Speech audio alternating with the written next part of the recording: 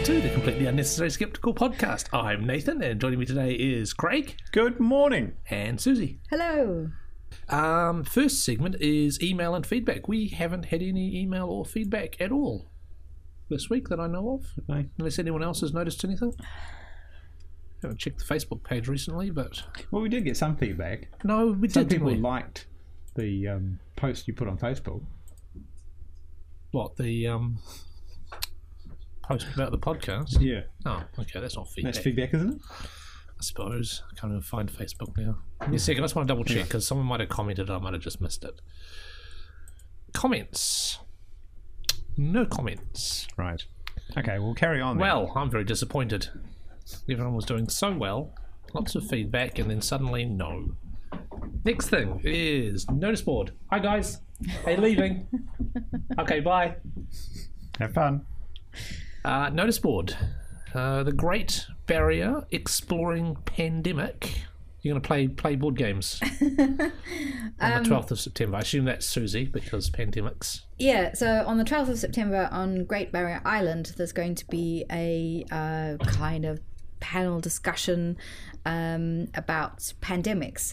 So the idea is that to discuss the scenario that what if a huge pandemic kind of arrived in New Zealand and Great Barrier was the only place that was free of disease. This is why they're doing it there. Right. Yeah, so how would Great Barrier kind of cope? So it sounds really, really cool. There's a Stop anybody from arriving on the island. Yeah. right, but there's all sorts of things to consider. So basically they're bringing together four. Yeah, they're going to bring four people together. So a virologist, somebody who's involved in civil defence, a sociologist, and also a science fiction writer. And then they're basically going to discuss all the different scenarios, like what do you do with the bodies? What do you do about keeping civil order? All of What these if the kinds of zombies things. can swim? Yeah, all of those kinds of things. Hang on, this is a pandemic, not a zombie. Well, Same thing. pandemic zombie. Right. So there's only 900 people live on Great Barrier, and so but they're self-sufficient in terms of, well, they don't have any mains, electricity or anything like that. They do rely rather heavily on diesel, I believe. So The most important question, what about the internet?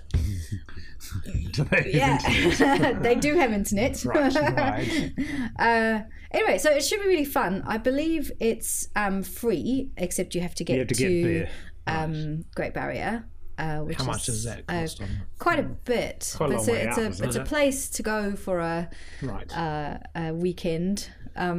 So it's the 12th of September. I am going to be moderating the event. It should be quite good fun. We're trying to convince Radio New Zealand to record it at the moment. Oh, right. So we don't have to go then. But Maybe. But it should be fun. Better yeah. in person. I suppose. Yeah. I was called by the organiser during the week just to let me know that the people of the barrier can get quite feisty, and so as moderator I should be prepared to have a strategy for how I'm going to cut down people who want to wax lyrical about their particular thing. You should get Rebecca to write you a reference letter. Yeah, so I'm looking forward to it. It should be fun if anybody fancies joining us. Apparently there are people coming from as far away as Wellington for it. La-di-da. Car and 2 adults, $325 return on special. Okay, maybe I'll skip this one. But that's not so bad. Well, that's taking a car and 2 adults. Yeah, I guess. So it'd be cheaper. Yeah, it's I'll not. tell you It's what, not. it does actually cost like $120 or something to take a car to Waiheke. So Well, if you live there, it costs you $95 return. Right. nuts. Anyway, there you go. Yeah, it's So quite a long way out. if any But of our be listeners interesting have place any to visit. money and fancy coming to Great Barrier for a weekend and listening to discussion and asking questions about, yes, what would you do with all the bodies? So what do people do there? Why do people live there? I don't know. Because it's a nice place to live. I'm not sure. Yeah, I suppose. Apparently, it's some of got them are quite an probably eclectic retired. mix of people. Right. Okay. Okay, so moving into news, celebrity sunscreen fail. Susie, is this that thing where they go all orange? No, this is Not Jessica Alba. I Jessica like Jessica Alba. Who Who's she? apparently Alba. She was Was she in the thingy 4? The what was her? What are those? Yes, she was. She was in the superheroes? Fantastic Four. Fantastic Four. Okay. But before that, she was in that comic book movie, really dark one. What was it called? Sin City. Ah, yes. And she was originally on a TV show where she was a genetically altered super being of some sort. Which escapes me for the moment. Actress, but anyway, she's a famous actress. For some reason, thinks that she can sell sunscreen, and people buy sunscreen because why would you buy a sunscreen made from a cancer society or endorsed by a cancer society when you could have one endorsed by a celebrity? Yes. So people have been posting pictures of their sunburnt bodies or children's bodies by the looks of it. to the website, kind of giving giving it 1-star reviews and saying it doesn't work. It's supposed to be it's marketed as all natural, SPF 30. Apparently it's got half of the amount of zinc oxide in it that normal sunscreens have. Zinc that's the thing that actually does the thing? That's the actual thing, yeah. This is great. You've seen this quote? I was drawn by the fact that it was a zinc-based sunscreen, person told news agency. It's a natural product, not full of chemicals. Yes. Yes, I know. I like that. Anyway, so there you go. I mean, the pictures are just very... It's good to see that people are posting evidence that it actually doesn't work. Yeah, for sure. And that other people might be swayed by the evidence that it doesn't work to not purchase this product. Yeah. And the company... Something like sunscreen, it's very evident when something is quackery. So it is very easy for people to make up their minds. Yeah, but it probably doesn't give you cancer. Anyway, the company is saying... She doesn't sell something that product. cures cancer, does she? Oh, I see where you're going with that. Anyway, there you go. Please don't buy celebrity... Is this something she was recommending or something she's actually producing and marketing? Something she seems to be involved in. It's like her company or something. Ouch, look at those. But normally celebrity endorsements are for products that actually generally are fairly legit, and then they just stick the celebrity's name on them in order to make them sell better. But this is obviously one of the products that I'm actually not looking at any more of those. Is crap, and ouch. Yeah. Yep. Yeah, she's used to. So it's basically got her on the front page, and it's Has she responded to? Just saying that they tested it and it was fine. Oh. Tested it how? Oh, independently apparently. Oh, okay. See, has it got an about us? But so, just to be honest and sceptical here, it is entirely possible that these people failed to read the instructions or something like that, and this is just a big, huge... No, it's pretty hard to get sunscreen wrong. This is a sunscreen you say that they've but do you reapply when you come out of... No, but they've reformulated it, and it has half of the zinc oxide that an SPF 30 you said that earlier. should have. Yep, so, okay. It's almost homeopathic. Yeah. Well, it should be giving it... Well, it is, because it gives them sunburn. Because it does the opposite. Right. Yeah. Anyway. Where does it say here? Golden Globe nominated actress. Oh,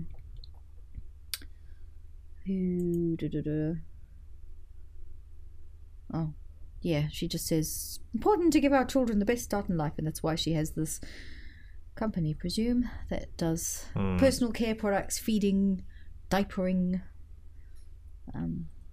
Fantastic. Anyway. Okay, yes. So the next thing is a 7-year-old ordered to sit alone at lunch for being an atheist. Craig, this is America, obviously. Well, yes, I have actually seen this one. Spoilers. This is down in Texas, yes. And so there was a 7-year-old boy in the playground at lunchtime talking to his classmates, and got asked a question about where he went to church and so on, and apparently answered saying he didn't go to church and didn't believe in God. And this was upsetting to the child who asked the question, probably another 7-year-old. And so then the teachers got involved, and I guess it's quite reasonable that that another 7-year-old might well be upset by this, having been indoctrinated by their parents, no doubt.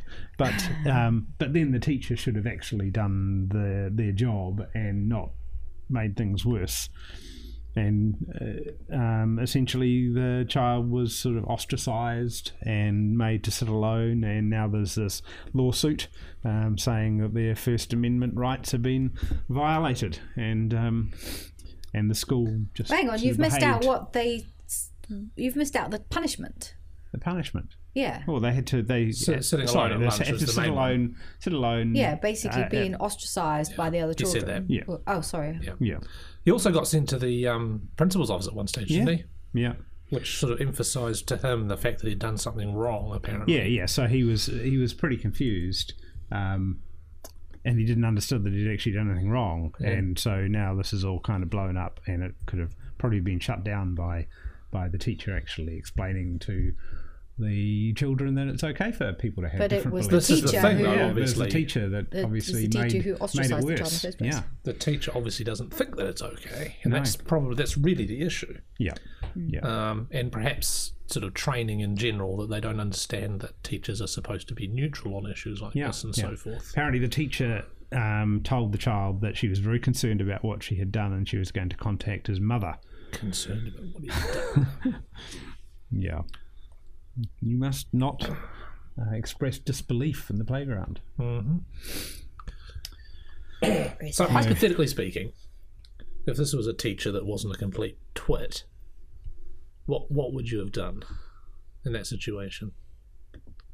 As the teacher? As the teacher. What would be the way to deal with that? Sit down and have a discussion, or talk to children about how people can believe different things? Yeah, exactly. Some people believe in the flying spaghetti monster. Some people believe in invisible... No, does anybody really believe in the flying spaghetti monster? Why not? I wouldn't be surprised if ultimately it ended up being a real thing. Surely it's a parody. Well, yes, it's a parody of religion, and nobody actually really believes in it. If you were a child and your parents were flying spaghetti monster Pastafarians, then if you didn't get the concept of parody... Anyway. Well, yes, but surely if I would have thought that parents who had that parody kind of belief would have actually explained to their children what it was all about. Anyway, going off topic a little bit. Oh, I had a speaking of religion, I had a fun experience last week. I was looking for some things for Evie's birthday party, some stickers, and I came across a sticker chart about the Ark. Ah, yeah. And it had groups of animals in twos as stickers, and it had a rather fabulous pair of lions, both of which had manes. Huge manes, yeah. Right. I've seen that image go around the internet too. It's one of those memes. Okay. It was lovely. It was very funny. Yeah, okay. So Adam and Eve, not Adam and Steve. Yes. Or Adam and Adam, if you think of it as in terms of cloning. Right. Anyway, yeah. We So talked about that enough. hopefully the school gets their pants sued off them. Yeah. Another thing that's happening in the US at the moment. Have you guys seen the bumper stickers? There's a sheriff's department that's put bumper stickers on all the cop cars. In God we trust. In God we trust. Yes. It's another lawsuit that's about to happen, I'm sure. Good. Which you can do in the States because they're not supposed to do that. Although there's some discussion about whether they might get away with it because it's quote unquote the national motto, as well as being a statement about a religion. Right. Is it the national motto though? It's printed on the banknotes. It was adopted in 1956 as something. How long has the US been around for? Yeah. Well, that's sort of the issue, is people are arguing it should be taken off the money because it's just a relatively recent thing. But it's then they have to destroy all the money. It has a level of officiality about it, right? Because there has been a lawsuit to try and get it off the money. Okay, but they failed on that because I think their ultimate argument was that it was a meaningless statement or words to that effect. Right. They weren't actually saying that we trust in God, which is... Then why have it? You know what they should do? They should take the bumper stickers off and actually tape dollar bills to the bumper. Get away with that for about 5 seconds. Anyway, moving on to something that's hopefully not American. Oh, we'd love to criticise America. Oh, we do. What is that, Nathan? I believe it's the Ebola virus. Okay. Which isn't technically American unless you believe the conspiracy theorists. This is the Thank You Science. Thank You Science. Right. And that's all I know about it. I just saw it. Image of the week, Thank You Science. Oh, okay. This is the picture of a little girl holding up a sign saying Thank You Science. Because this is the week that it was reported that a vaccine for Ebola has proved rather effective. Something like 90-something% effective, they were saying, which is interesting because I'd heard about an Ebola vaccine possibly on the Skeptic's Guide to the Universe, and they were saying it wasn't very effective. No, that might have been malaria. Never mind. No, yeah. I just... So this is the one... So this Thank is you. the... Yes.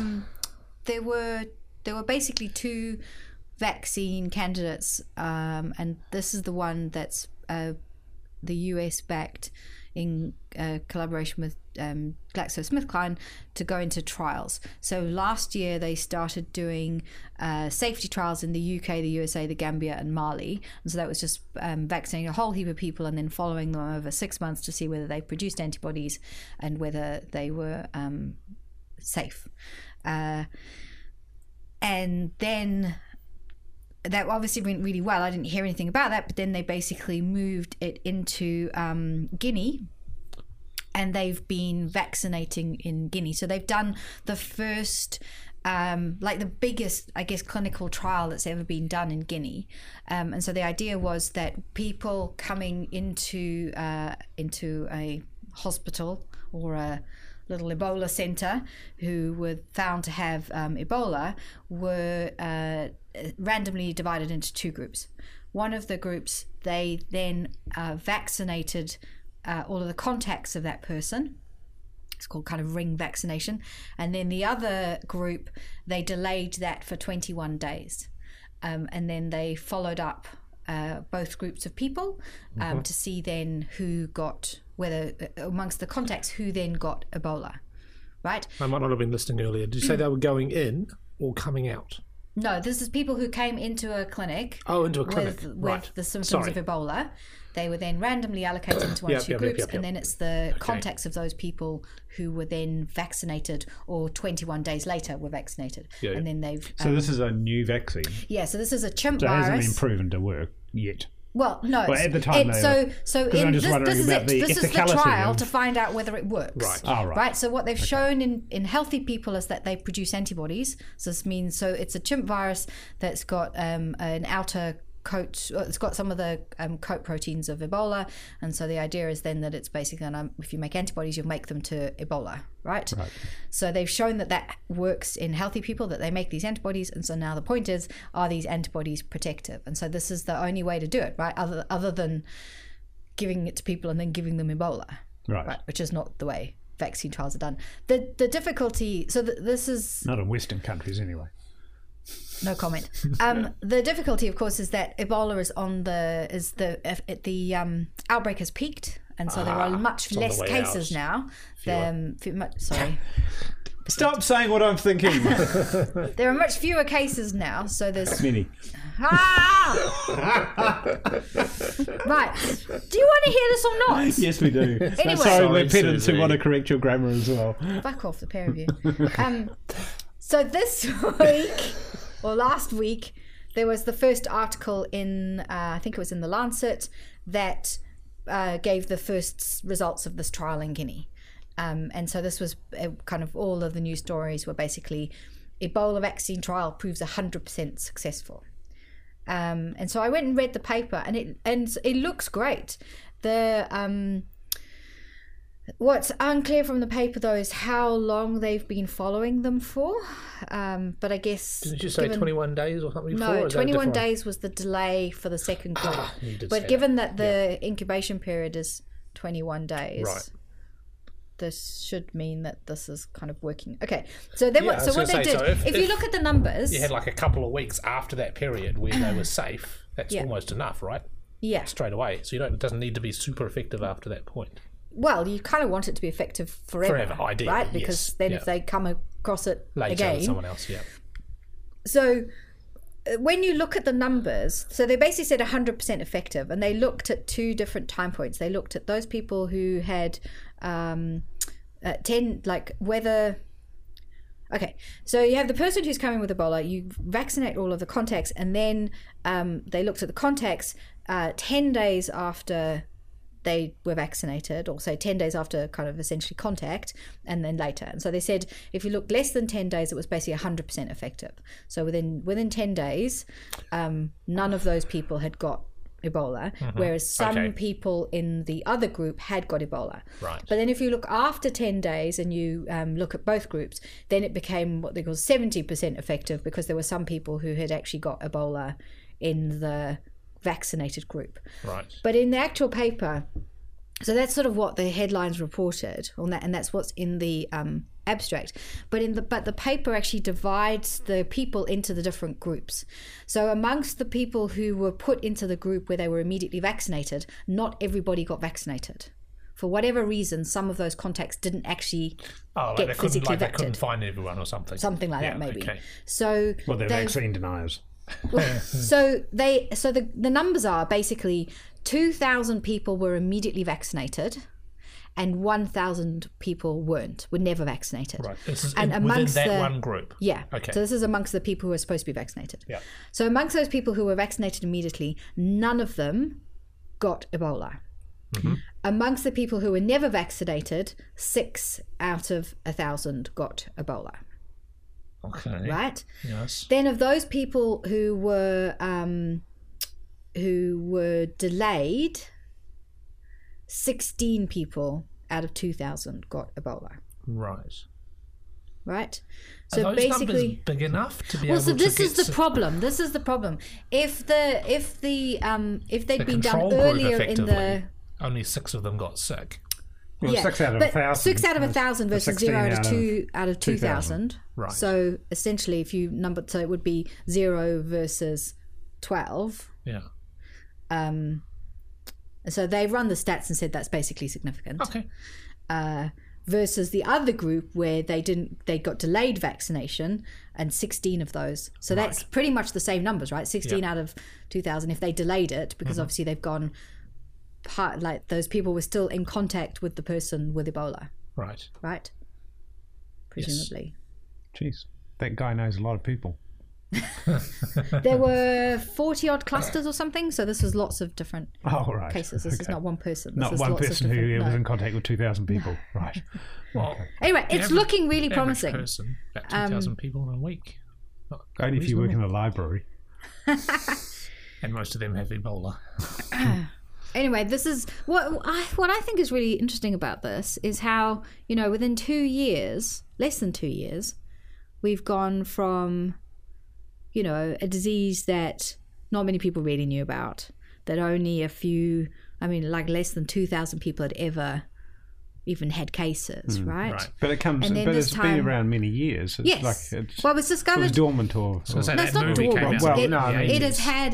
There are always, like every few years, there's a little Yeah, splurge of it, and they've always been very small, and because they've been in Right. countries where they're either isolated communities or within communities that actually know what Ebola is and how to deal with it. Right. The whole point about the outbreak in West Africa is that it had been in an area that had never seen it before, where They weren't prepared for it. they weren't prepared for it. They didn't have the health system. It took 6 months for the WHO to realize there was anything going on, and the funeral practices in those areas. 6 months. More than 6 Wow, months. that's nuts. Yeah, and the funeral practices in those areas are ones that were absolutely rife for spreading it.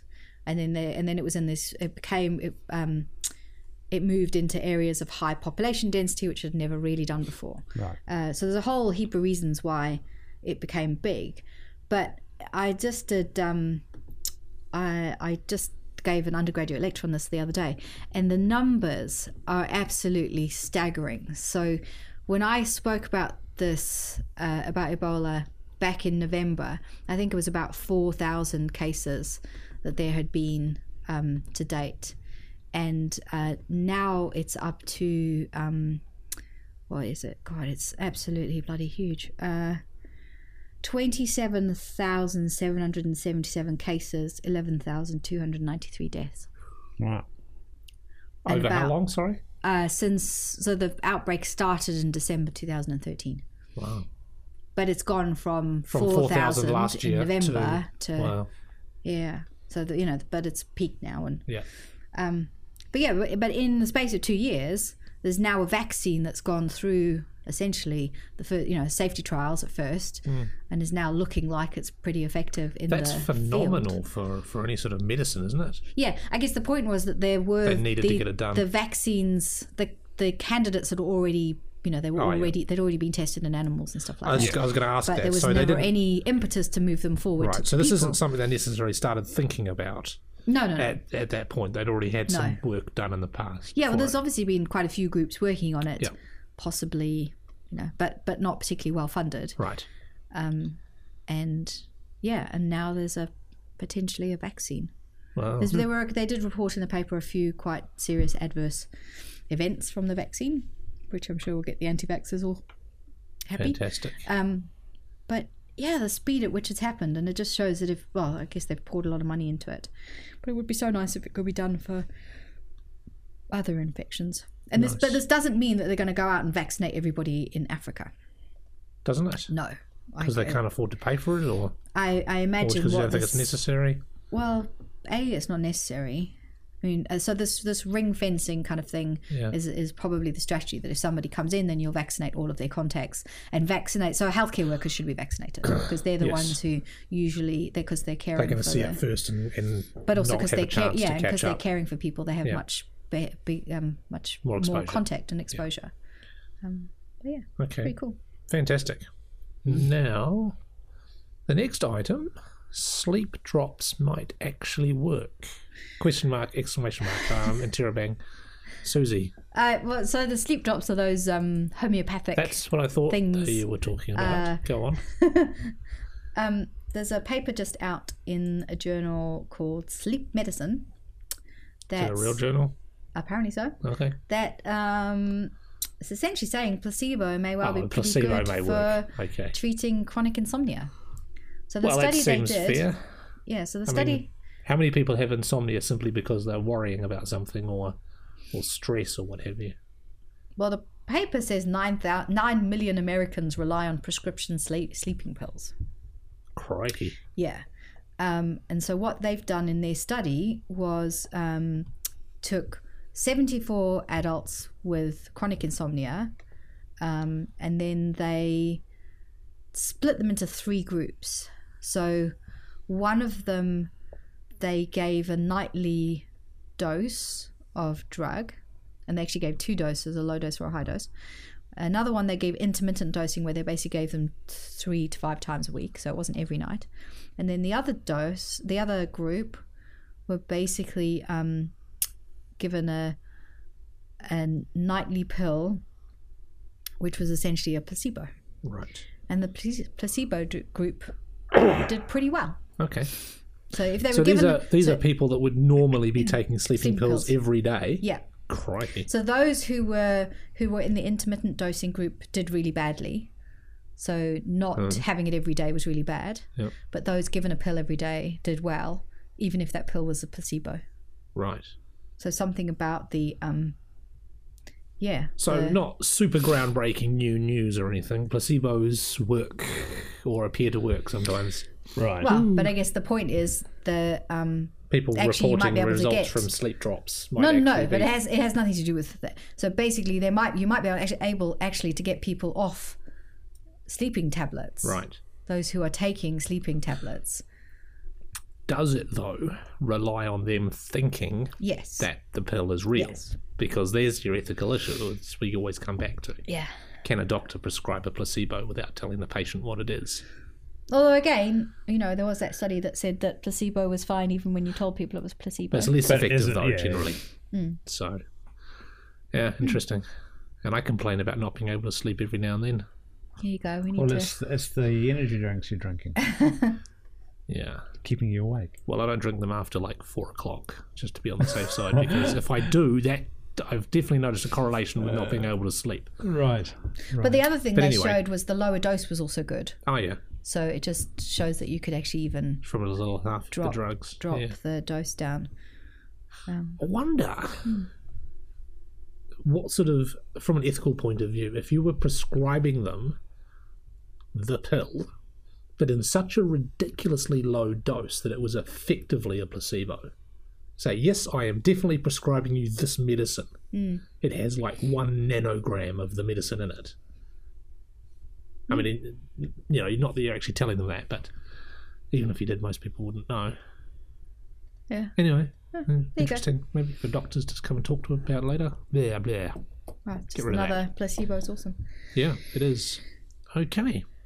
That's all our news, I think, is it? Our next segment is What the Fuck? And I think that's from Craig. Coke infographics, ?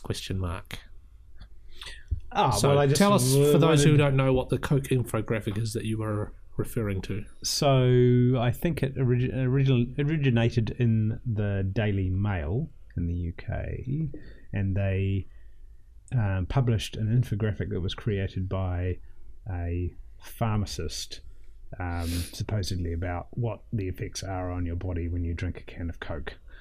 I have to admit, I still haven't actually seen the original. All Oh, I've seen really? is the parody ones. Well. Tell us what it does. Or give us a... If you just, so there are a whole bunch of parodies out there about things like what happens to your body after eating bacon. What happens to your body after visiting naturalnews.com. Right. Things like that. So essentially it's a whole bunch of bad science created by this retired pharmacist. So saying that, and then they did one for Diet Coke as well, and it was... the bacon one is in the Daily Mail as well, which is interesting if you see the other one started in the bacon. They're parodying themselves. Yeah. Right. Yeah. So essentially it's a whole bunch of bad science created in a nice, pretty infographic. So when you said created by a pharmacist, you say it's probably not created by a pharmacist. It's created by the renegade pharmacist. A renegade pharmacist. I Yes. see. Who's somebody who has a mental wellness, health, therapeutic, nutrition, lifestyle blog, holistic cures, spirituality. Yeah. So sounds suspicious, doesn't it? Yeah. That he's First perhaps 10 pushing minutes, an agenda. Tricks your taste buds. Oh, that's the Diet Coke one. Yeah. Can cause addiction. Can deplete nutrients. Is too small. I can't read that. And I'm not gonna. I think I can pretty safely take everyone's word for it. So and what do we assume think? that it's bollocks. Why do papers publish these stupid things? Well, mostly it's because they don't have science journalists who are actually versed in science, isn't it? It's the usual thing everyone always talks about. I guess so. Well, that was interesting. Yeah, no, not really. No. We can cut that if it turns out to be really boring. But if you haven't seen it, go and look it up. And look at the parody ones, because that's really the it's the interesting thing is also to because- look at the takedowns of the claims as well. the rebuttals and whatnot. Yeah. Okay. So, no one's actually decided yet, so I'm going to decide. We're going to talk about implants, because that seems more interesting to me. Discussion segment of the episode, which we're calling Pub Talk, which just occurred to me the other day is a result of us responding to feedback from our fans. Right. Someone said they loved us just having these pub talk segments where we just discuss an issue. So what I thought, I saw this in one of my Facebook groups, and I thought this would be perfect for us to talk about because it's an issue that we might be able to disagree on. So the question is, or the article rather, was about how brain implants could make the death penalty obsolete. And the general idea here is that ultimately we might have the technology to be able to put a chip in someone's head that can modify their behaviour. Or they suggest genetic engineering, or it may be super drugs. Right. Which actually, if you think about it, is kind of what they did to Alan Turing. They drugged him to get rid of his deviant behaviour, quote unquote. But presumably this would not just be restricted to the death penalty, which is a that's contentious sort of issue anyway. It is a separate issue. So you've got the issue of the death penalty, which I think we can all agree is probably not effective and a waste of money and time and everything. But then you've got the actual question: is it a good idea? Assuming we can do it, should we put a chip in someone's head if it stops them from reoffending? And then, theoretically, release them into the public and they can be a productive member of society again. An interesting analogy, because I'm just rewatching Babylon 5, is they have a process where they take a violent offender and they basically perform a brain wipe and implant a new personality. So how's that different from killing somebody? Yes.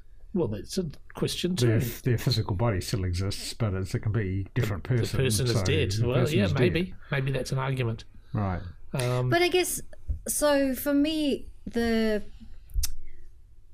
one of the key questions then is about actually how responsible we are for our behaviour, right? Yeah. And if so, the same could be said of things like paedophilia and stuff. You know, if there's something inherently wrong with somebody's brain chemistry, that is the way that they behave, then is prison the right place for somebody like that who essentially has some kind of mental illness? If that's the basis for a lot of small point bad again, things. going back to pedantry, is you said pedophilia, but you possibly meant child molester. The two necessarily don't conflate.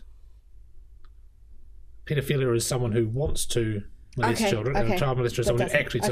Okay. Just carry on. Okay, all right. Well, but that's the same. So that's the same thing, though. Yeah, sure. But if you have still from what you're talking about, the brain chemistry, it is the same thing. But so precisely. So if somebody, you know, if you have those things that make you want to do though, if you have the so brain... hypothetically speaking, if someone presented themselves to a clinic and said, I feel these pedophilic tendencies, please give me the drug or the brain implant. Yeah. Now that's a voluntary thing, which is possibly another question as well. But let's say that person was arrested and sentenced by a judge. Should we do whatever the technology is that modifies his behaviour in order to, or her behaviour, in order to... well, I guess it comes down to a question of free will. Yes, it does. And it's a medical treatment. There are some opinions that free will is an illusion, that everything you do is essentially deterministic, that you don't really have any choice. And so why should we punish Those people are mostly philosophers, though. And certain people, notwithstanding, like our valued listeners, who sometimes give us comments that are helpful and useful, philosophy doesn't necessarily apply to the real world. It's all very well saying that, okay, we don't have free will. Okay. But you can still punish someone for committing a crime. All right, so let's take this back, though. So what is the point of... why do societies incarcerate and punish? Well, there are 4 reasons. Okay, go, Craig. There are sequestration. Yes. So it's putting somebody away from preventing them from doing it again. There is reformation, so that we put somebody away to try and reform them so that they don't do it again. They realise the error of their ways. There is deterrence. To stop people because they know they're going to get messed up. And then there is retribution. Right. Because revenge. Yes. So at least 2 of those reasons... you know, because you're a menace and because we want you to reform. Yes. If you actually had a medical way of doing it, they wouldn't be needed. Yes. Yeah, exactly. And so to mention the deterrence, well, the studies prove that actually killing somebody doesn't have any deterrent effect. So basically, what you're saying is we're left with revenge. Yeah. Wanting to punish someone for something they've done. Torture somebody because they did something bad to somebody else. Right. Yes. 2 wrongs don't make a right. Indeed. So, but anyway, to come back to your point about implanting this, or how is it different from, it seems more drastic and less likely to work than putting chemicals in somebody's brain in order to change their behaviour. Why? What, locking someone up? Okay, so I mean, it depends on the technology, right? This is the hypothetical nature of it. If technology was at a state where you could, put something that made sure signals were going to the right place, or were blocking signals that were doing what you don't want them to do, then Well, yeah, okay, but you're positing a fantastic technology which seems decades or even centuries away. Okay, Well, yeah, that's what we're doing, talking isn't it? about. Are we talking about the okay. hypothetical? If you could do something, should you do You could it? put a chip in someone's head. Sure. See, another thing is you've got, just jumping around different topics,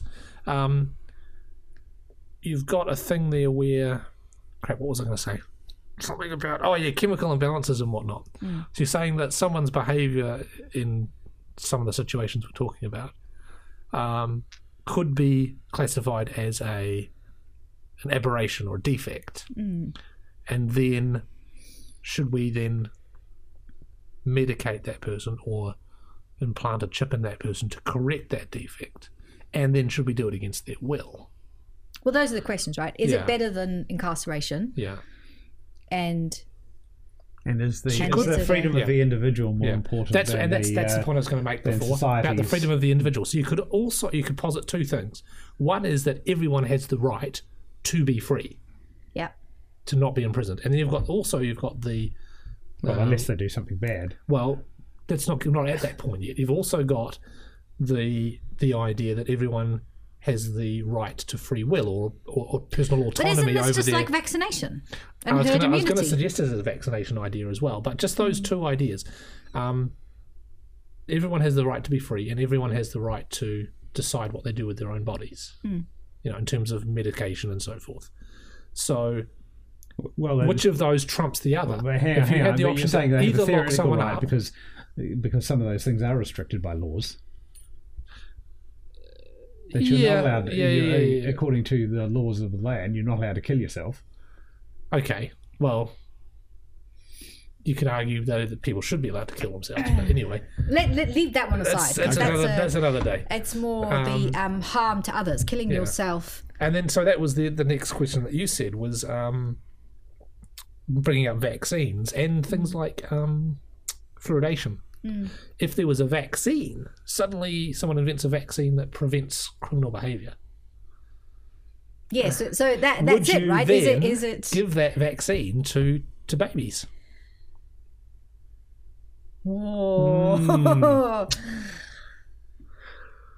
Even what about if being able to identify genetically at Okay, but birth would this have any whether side someone had the brain chemistry Mm. that makes them attracted to children or the potential to be a psychopath, right? Right. And then you had the ability to modify.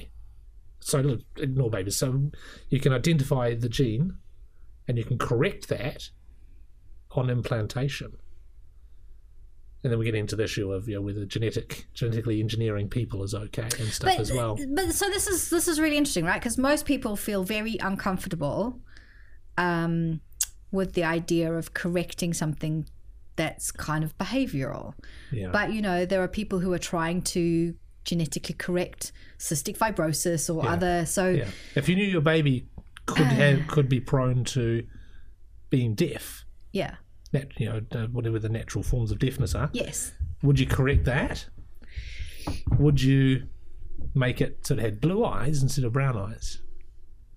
If it had brown eyes, I'd wonder where they came from. Well, okay. But hypothetically speaking, you could make a blonde child but versus so a brown-haired Not child. as much as Stephen would wonder. So, yeah, I mean, I love the idea, the concept of genetically engineering people. Let's make a super race of Khans, And I'm not saying, there's dangers inherent in that process, like people saying, well, I don't want a female baby. And so they make all the babies suddenly all Okay, men. but But just in terms of correcting deficiencies, if nothing else, correcting a deficiency. But I'm less comfortable with the idea of putting a chip in an adult brain that modifies that person's behaviour. Even assuming we're in a society where the people that are putting those chips are doing it for good reasons, in my point of view. So one of those things I would say maybe, and the other one I'd say probably not.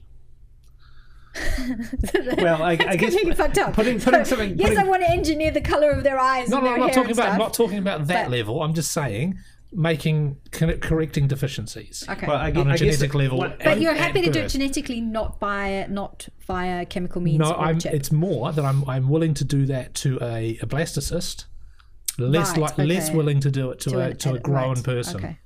to an Right. adult. Well, probably because once you're a grown person, you've had a particular personality, and then you are fundamentally changing that personality. Whereas if you did it to the blastocyst, then the personality hasn't formed at that time, Yeah. and so you're not actually fundamentally Yeah. changing somebody. I'll who's tell you who already I would developed. want to be part of this conversation is somebody who is taking medication for something like bipolar or something. So Yeah. there are, Anybody at this table? I know some people on Facebook. Hang on. because there are clearly drugs that people can take to help them function. Yeah. And but there are also people who hate taking those drugs because they feel it doesn't make them function, right? That it might. So, for example, in bipolar, it might smooth out the highs and lows, but they don't. That's not necessarily a good thing for some people. Yeah. Sure. So, because is this what it is, right? That say, forget the chip bit. If it was a drug, Yeah. if it was, there is a drug that can stop you having these impulses or that can stop your violent tendencies. Well, And- we already have those antipsychotic medication. Sure. Yeah, but they're not given. Well, so. But Some of them are given it against. against their will. If you're locked up Okay. in a But I guess this is the point about a chip, right? It's not reliant But the on. one thing that's different about a chip is there's the potential for external control once it's been implanted. So if you are injected with some vaccine, then it does its thing. A chip Sort means of. People would be fearful that there would be some satellite in the sky that could communicate with this chip, and Even then assuming that's not then possible. change people's behaviours by somebody who is deciding to holding onto a joystick to make the person go, go left or right. But or something. even assuming, like I said before, that okay, so ignoring the fact that chip can't be controlled by outside forces, right? Well, why can't it? Because it's my technology that I'm making up, and I can make so it do you're- whatever I want. Right, so you're putting up the special barrier, right? Yeah, no. I was just trying to make the point that, leaving that aside, you've got the issue of if it's just a chip that quote unquote modifies behavior, and we can use it to modify the behavior that we know at the moment is wrong, it could theoretically also be used to modify other behaviors as well. And so if the wrong people were using it to modify behaviors, let's say the religious right got control of the country, suddenly it's now anyone who's an atheist we're going to have a chip in our heads. is How do going to you have a feel chip about in their that? head to make them fit more, to make them more religious. For go be a happier life. Mm. You'd be mad if you. Can we have a realised. chip that stops bankers and various people like that making with such risk-taking behaviour and Well, Then there's, they'd never invent the chip. so there's the ultimate. There's They're the not inventing ultimate it. question. Yeah, but they've provided Is- capital to do it. Everyone has a chip that just makes them happy and not greedy, yeah. right? Everyone's living on very, very Okay. Well, this is so I the go Brave back. New World and thing. nice to everyone. You've got a utopia, but at what cost? To what level have you restricted everyone's free will? And what by happens putting chips in their head? if the silicon chip inside my head gets switched to overload? What? So you're super happy all the time? You're saying that's a bad thing? Did you not get this song reference? No, you've missed. Sorry, The Boomtown Rats. no. Keep going. What's the song? I don't like Mondays. Ah, right. Now I'm with you. I knew I recognised it. Yeah. Okay. Hopefully, one of our listeners will recognise it. Oh, before they're all it had to be explained. screaming at their phones right now and saying, "Nathan, you idiot! What is wrong with you?" Sorry, everyone. I know the song. I just didn't pick it up straight away. Anyway, so I think we've made an important decision here. We've settled the matter quite succinctly. Well, just for those who are tuning in for the first time, this segment of the podcast isn't necessarily to decide important issues. It's more about asking a whole bunch of questions and then stopping. I guess easy answers. But the fundamental question is there a more effective way to deal with things than incarceration? So back to the original question. And the death sentence. So is it clearly there's a preferable to better locking way. people up? Yeah, so the death sentence is, I believe is abhorrent, especially if people are left for years and years wondering when they're going to die. I mean, that's just and apparently it's also really expensive because appeals and whatnot, and have to go to higher. So death forget penalty, that. So think about just being locked up. Yeah, being locked up. And there's what are another the thing as well: costs is what of that? threshold do you chip somebody? Violent murderers. Yep. Assault, rape. Did I? Someone before said something about bankers. Did I? People who defraud large quantities of people. Do they qualify for chipping? Did I tell you guys about the story? About the research about faces and the death sentence. Did I tell you guys about that? No. Doesn't ring a bell with me. Sounds vaguely familiar. So this was basically a study that was done where they took people, I think it was in California, they took people who were imprisoned and they had two populations, one who had been sentenced to death and the other whom had been given life sentences. And then they asked people to rate their trustworthiness by looking at their faces. Right. And they found that those people who were rated less trustworthy were more likely to have been given the death penalty. Yeah.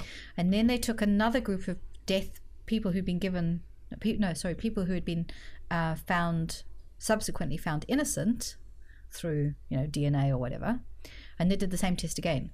So these are people now who have committed no crime, right? And those who were looked less trustworthy were more likely to have been given the death sentence. So the point is that sentencing. So it's not about whether guilt. they are or not. Yeah, it's that's about the original what point people are given a sentence based on how looks, trustworthy they look, rather than and some of these, the point about trustworthiness is the facial features are things you can't change. So there are things about how high how your cheekbones are, unless we allow genetic engineering.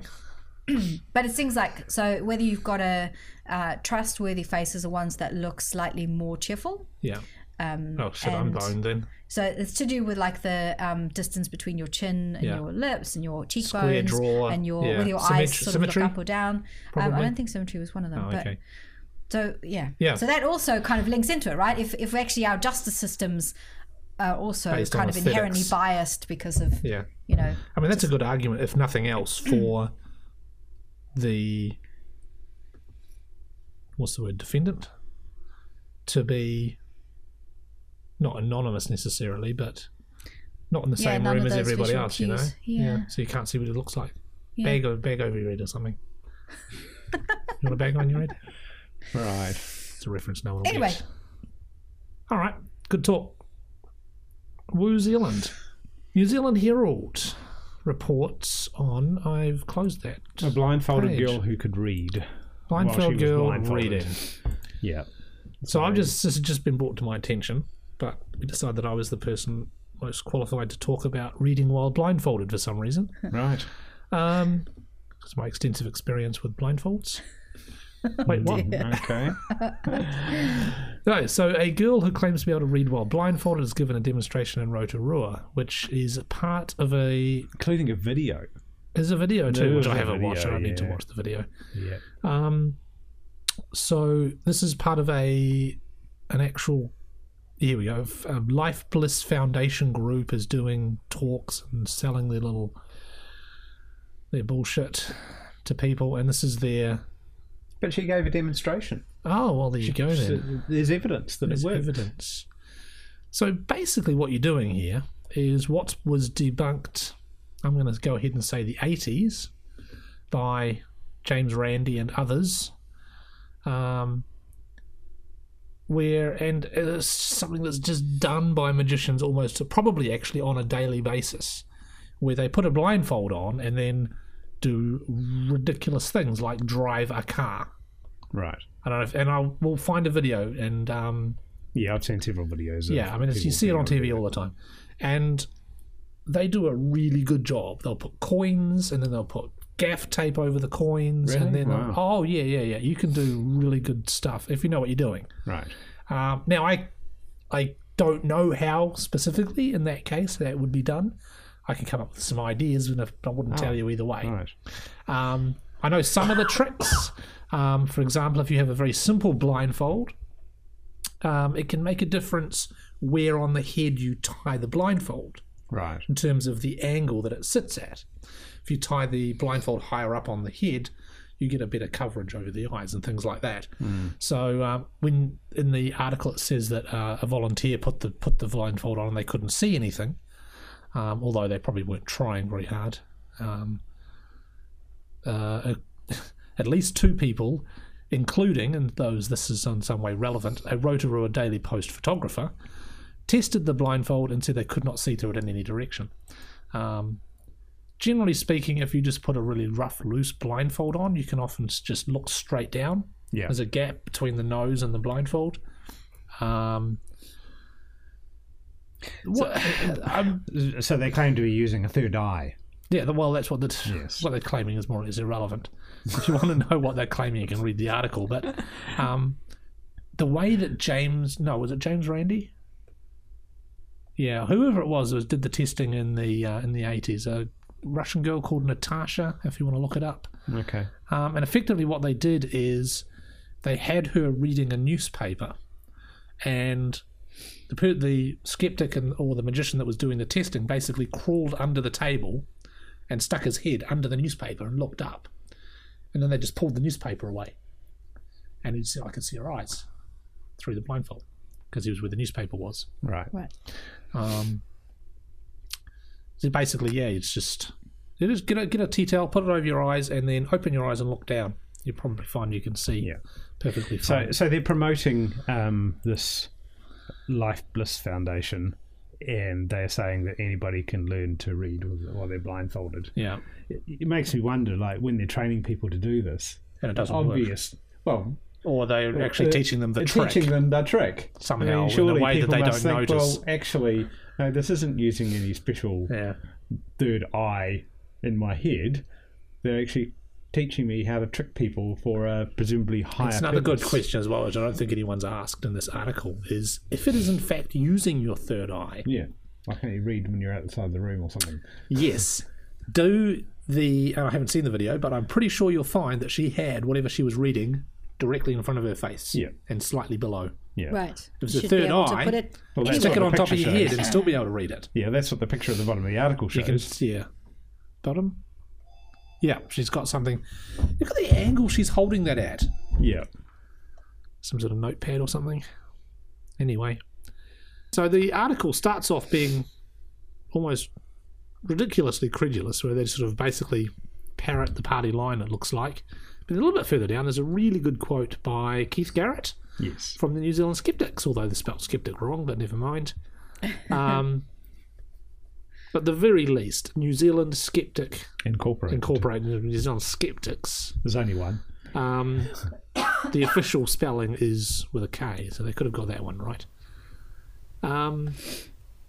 And Keith says, I don't know what people saw or whether it seems to be miraculous or not, but there have been many illusionists and magicians who appear to do things that are miraculous but don't claim that it's supernatural. We always say what is the most likely explanation. Is it something supernatural or an illusion? In the skeptics movement, we actually have quite a number of magicians because they are aware that people can be fooled. Yeah. Yeah, the Life Bliss New Zealand response was, if you don't believe it, just try meditation. If it Feels good and you you know, like then it, try some more.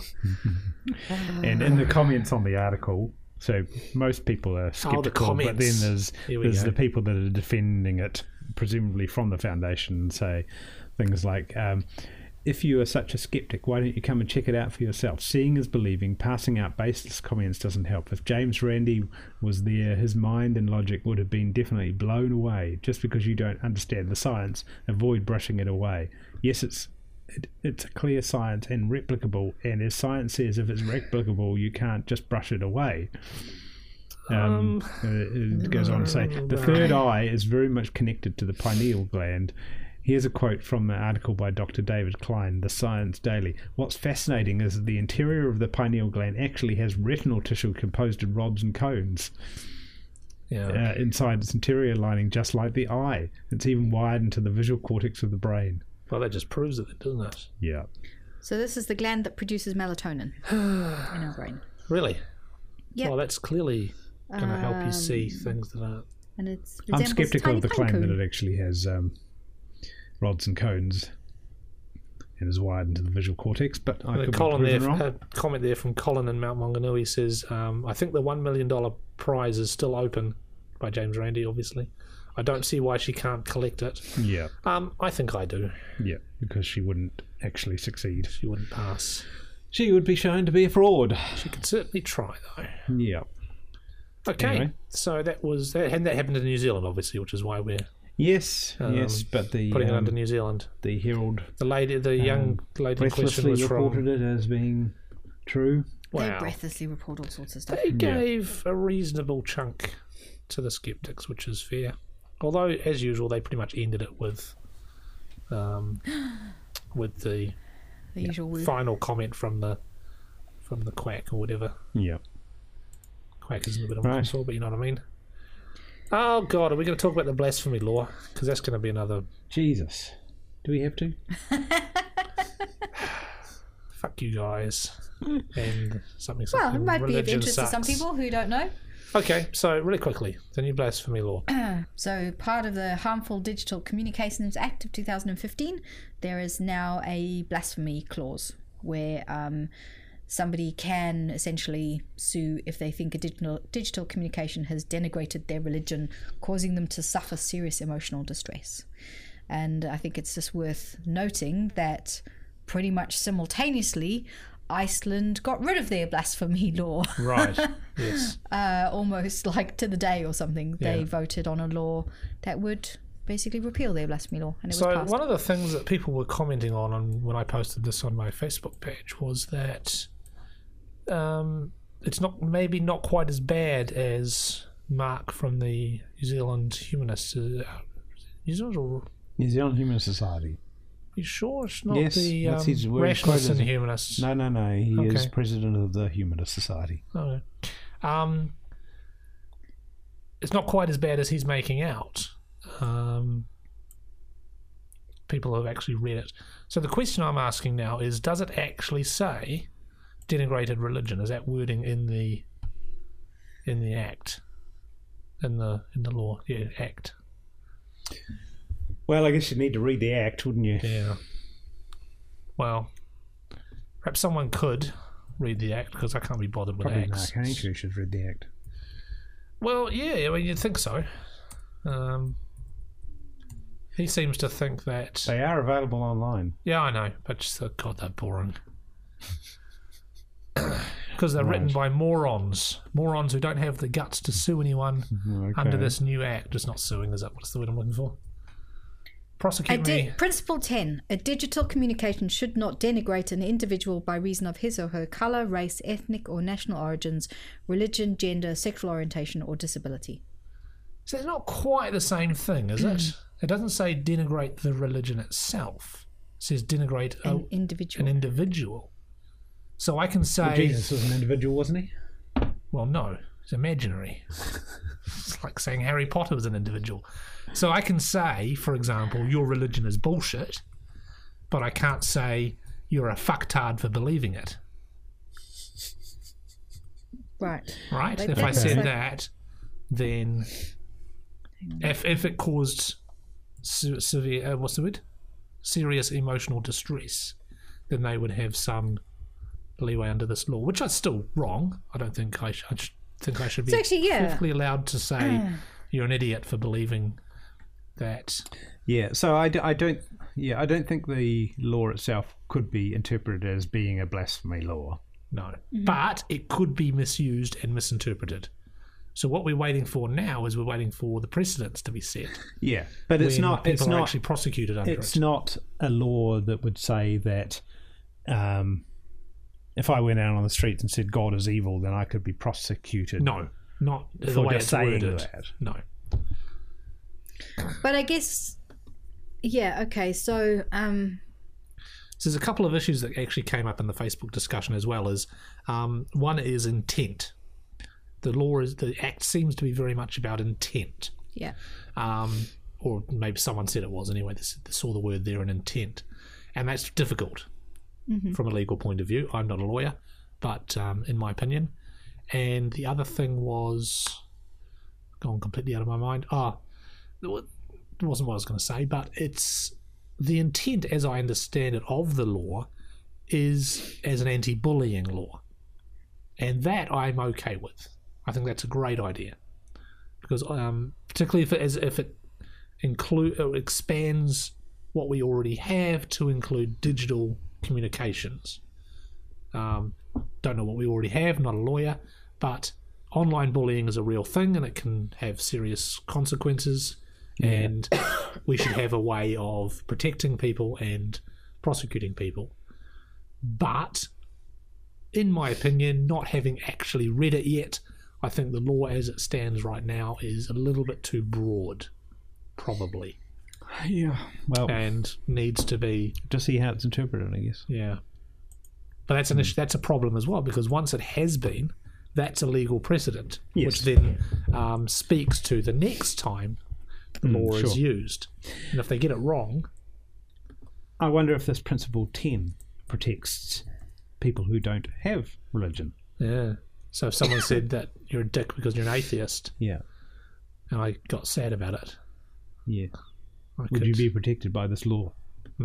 Well, technically, it's not a religion, so no. Yeah. Anyway, that was interesting. We could probably talk more about that, but let's go. okay. So it's not an anti-blasphemy law. Doesn't seem to be technically. It's but it's anti-discrimination on the basis of religion. law. anti-denigration law. But the fact that put religion in there does seem odd to me, because in what way are people denigrated Well, because of their religion in a way that causes emotional distress? Can anyone think of an example? I'm sure there Yeah, are that's what many I thought. examples. If you strongly believe in your religion, it's really important to you, and somebody comes along and says that you're an idiot for believing that, then you probably are denigrated. But should that actually be Yeah. an offence? Oh, there was Probably that. not. But it's together in the list with all those other things like sexual orientation and Yeah. race and colour and disability and so on. So Which is, interestingly, that's actually already things that you can't discriminate against. So what they've done is they've taken the discrimination legislation yeah. and they've put the word denigrate in instead as well, I guess. So this came about as a reaction to the Roastbusters case. Right, yes. They wanted a law that they could use to prosecute people who did that sort of thing. But Although technically what they did was illegal anyway. yeah, It was just that they were boasting about it online, Yeah, right? well, they wanted to have a law that they could punish people for boasting. yeah, but Well, that sort of I mean, stuff. frankly, Because they if those girls were of legal age, Yeah, right, yeah. and Then they it wouldn't. wasn't actually illegal what they did, Well, but they made videos of some it of and it posted was them online. rape, wasn't it? Then They were actually raping some of them. okay, but if it was consensual, Yes. right, And and then they you- made videos and posted them online, Yeah. It's that's Then that harass sort of those thing. people. The issue is there where a law that covered that? Hmm. And maybe that's the reaction to that situation that didn't have a law that specifically covered it. yeah. Oh, well, anyway. Oh, were you about to say that no. one? Okay. What's this? All Black gone to Fiji for miracle cure. Yeah. You're our sports guru, Nathan. This Yeah. must be your story. Yeah. All Blacks, they play the one with the little green ball that you kick around. This Yeah. is in the Weekend Herald. All Black seeks miracle cure You say in, I think you mean on. on in What? What? Well, I'm Inside the saying newspaper? it's on no, the well, it's front on the page. front page, is what I'm saying. Well, it's in the Herald. In the Herald. It's in Yeah, the, I'm just pointing out that Goodness it's a sake. big, huge one. Never mind. So It says, exclusive, flying winger puts his faith in traditional Fijian medicine to fix his broken leg in a desperate bid to make the team for the Rugby World Cup. Wait, what? Fix his broken leg? He's gone home to Fiji for herbal treatment to fix his broken leg in a last-ditch attempt to be ready for the World Cup. Jesus He believes Christ. the procedure, using leaves from a common South Pacific plant, will take 8 days to restore the fibula snapped during his sensational first test against Argentina in July. Compared to so- 6 weeks or something that would take. 6 to 10 weeks. Right. So it's already That seems been pretty healing easy. for 3 or okay. 4 weeks. So how many? 8 to 10 days, did you say? The claim is that this plant can fix things, in 8 days. So, So that's by the time only you add another that up, week. that's That's almost like 6 5 weeks. weeks. Yeah. Right. Still, that seems a fairly easy claim to test. And if it did work, He's had the it's standard pretty- treatment. It's what? He's had the standard Oh, okay. treatment and told there's an outside chance he'd be able to make it back in time for the Cup, which is 6 weeks away. Right. Although that seems pushing it if you want to have it healed properly, what I right? don't understand is he's a young man, 24. Right. Why would you, he's kind of had a serious injury. Just heal. The All Blacks will still be there. Yeah. Why at such a Why young he needs age to heal so do quickly. something that could potentially destroy your career by going out too quickly when you're not ready to go out? I mean, Right, but they putting do that aside anyway, don't they? Well, they're idiots. It's the thing. They get head injuries and then they're up the next week playing. Well, I would again. think that there's a perception, though, that if you're out of the team for too long, then you'll be sidelined and you won't get back in. Right. Probably. Well, if you've broken your leg. If I were an All Black, that's what I would think. Okay. Well, the other thing is he said that basically they won't say what the plant is Oh. because it's very high in demand, so everybody keeps quiet Right. about it. Okay. Wow. Yeah. This seems medically implausible. Yes. And And there's somebody at Auckland who particularly, studies bone. She's trying to come up with treatments for wound healing and Sure, bone she's So like stuff. is he? is She'd there only any- need one cutting of this plant, wouldn't she? Well, so is this something he would ingest, or is it applied? No, topically? apparently they topically. So apparently they set the wound and then they wrap it in leaves. Right. I mean, there's. So It's they're not worth even like saying grinding that it there's up. a lot, there could be things in it that are absorbed by the skin. I mean, he's Yeah. then got to get to the, The bone. Yeah. It's not implausible, but it's No. not likely. And certainly to And do certainly a job in in 8 days. 8 days Rugby is pretty players- miraculous. 6 Rugby weeks players to do. aren't known for their leanness, so it's not like the bone is anywhere near the skin. Right. Yeah. And if it is, There you go. if there's a chance that it could do what he says it can do, why would you not want to share that with everyone? Well, why would Give you it not to- want to bloody well test it? That's what I'm saying. There you go. Give it to Well, some he is. medical He's going to experts. Fiji to test it out. Anyway, let's move on. Delilah. Delia. Delia? Is it? Delia's dubious device. You found one then. We I were all a found bit one. worried there for a I second found you one. couldn't find something. It's one for the boys. Yay!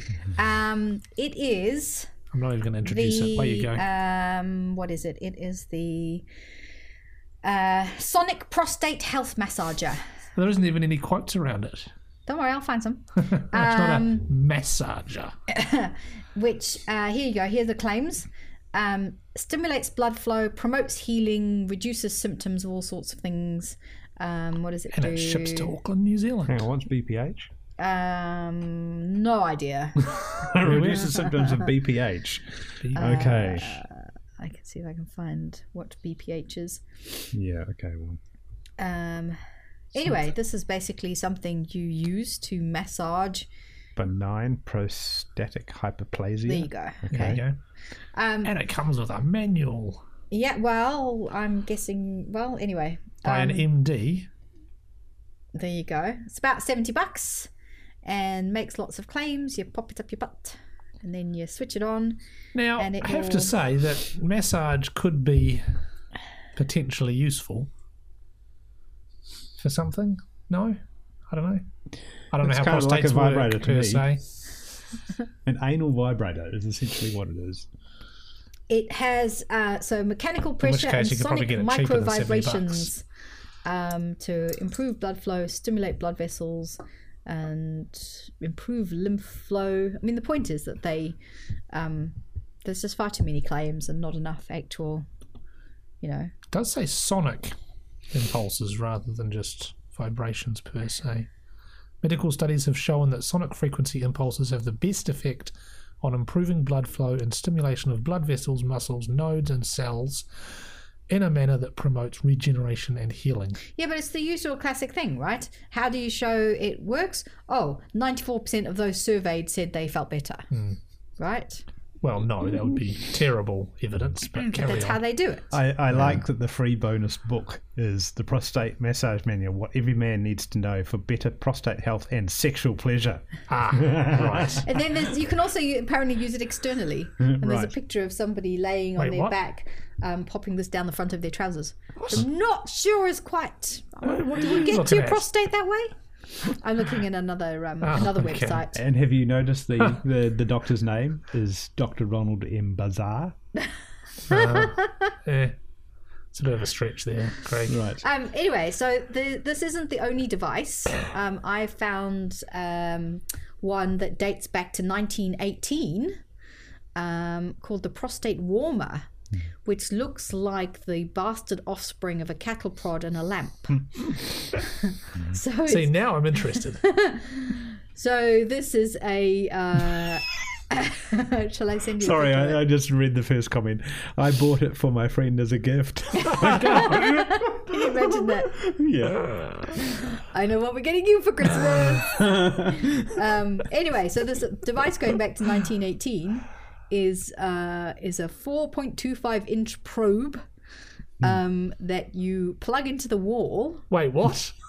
Oh, God, this cannot end well. And then it goes in the butt. And it's got a blue light bulb that tells you it's working, and then it'll restore your manly vitality. Blue light bulb or a blue LED? No, this is 1918. 1918. Oh, It's definitely okay. a light bulb. Right. It's from the Museum of Erectile Dysfunction. I'm not sure where that museum is, but I think we should visit. Oh, But it dear. looks pretty scary. Here, have a look at No, that's fine. Thanks anyway. I don't want to see it. that. Apparently, it's to stimulate the abdominal brain going via your butt and warms your prostate by plugging you into the wall. So at least nowadays, they're essentially handheld rechargeable devices. They don't plug you into the mains anymore. Yes, there's a lot of 5-star reviews on this product, which I'm not even going to read because it's too depressing. Well done. There you go. Okay. So, moving on to the last couple of things. I guess that's me, is it? Word of the Word day. of the day. Copy and paste. And today's word of the day is unipotent. Unipotent. I've pasted it in there if you want to have a look. So omnipotent is basically all knowing. So this is No, presumably no. All powerful. all powerful. So this is powerful in only one respect. Yes, that's what I would have thought too. You only A have single one power. superpower. A single power. Or it's to do with medicines and stuff, and so it's basically potency, Potency, yeah, okay. and it's only one of them. Yeah. It has one potency. It only works at one concentration.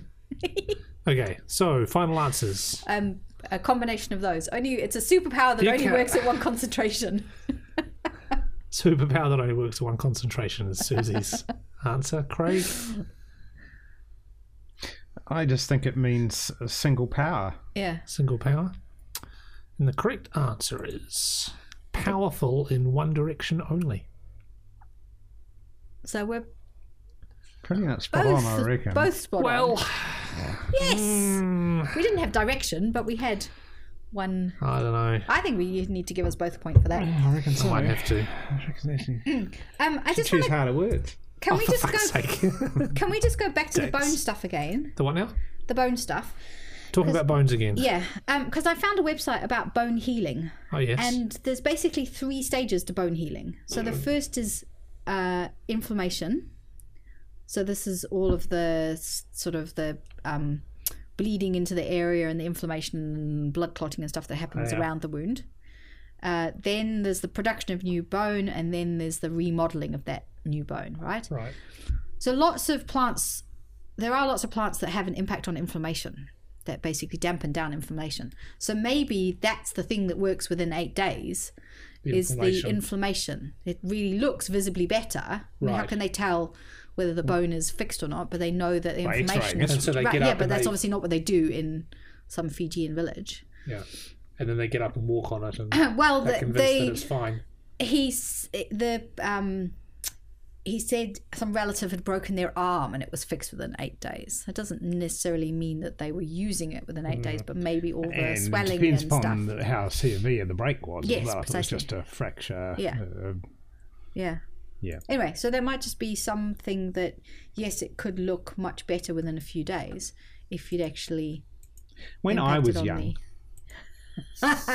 much younger. Yes. I had an accident and fractured both my arms. Ow. That's quite something. But I was, and at that time, I had a Christian pray for me for miraculous healing, which didn't happen. But I was driving a van around about a week later. Okay. Which was uphill both ways in the snow. Anyway, yes, good for you. You how old? About 20 something? 23 maybe. Okay. Alright, so moving on to quote Craig. Oh yes, well there's not really a quote, but I just thought it was an amusing meme from the internet. A UFO, quick, grab the worst camera we own. Nice. Very good. Also works for Bigfoot. Yes. Although technically, if you try and take a photo of Bigfoot, it doesn't matter how good your camera is, because his superpower, of which he has only one, is that he makes all the pictures come out blurry. Right. Or she, I don't know. Maybe there's more than one of them. And that's it. You've been listening to the Completely Unnecessary Skeptical podcast. If you'd like to send us a message, ask us a question, check out our Facebook page, or contact us on our website, thecusp.org.nz. Yeah, loads of feedback. Good morning and welcome to the Completely Unnecessary Skeptical podcast. I'm Nathan, and joining me today is Craig. Good morning. And Susie. Hello. Yep, that's about as far as I've got. Hang on. Jeez. It happens every time. Another swig of energy drink. And then the next It's only 10 o'clock in the morning. You're drinking your mother. I need to sleep. Shut up. Been awake since 3. What? That's when I woke up. Are you not sceptical of the properties of that drink? No, it's got sugar and it's got caffeine in it. Right. That's all I need. Okay. I'm pretty sure those have been Has it got any other weird shit in it? Usually they have like guarana, right, which is probably bullshit, but whatever. Not literally. Hopefully not literally. If bullshit kept me awake, I would seriously consider it. Anyway, let's get back to the podcast.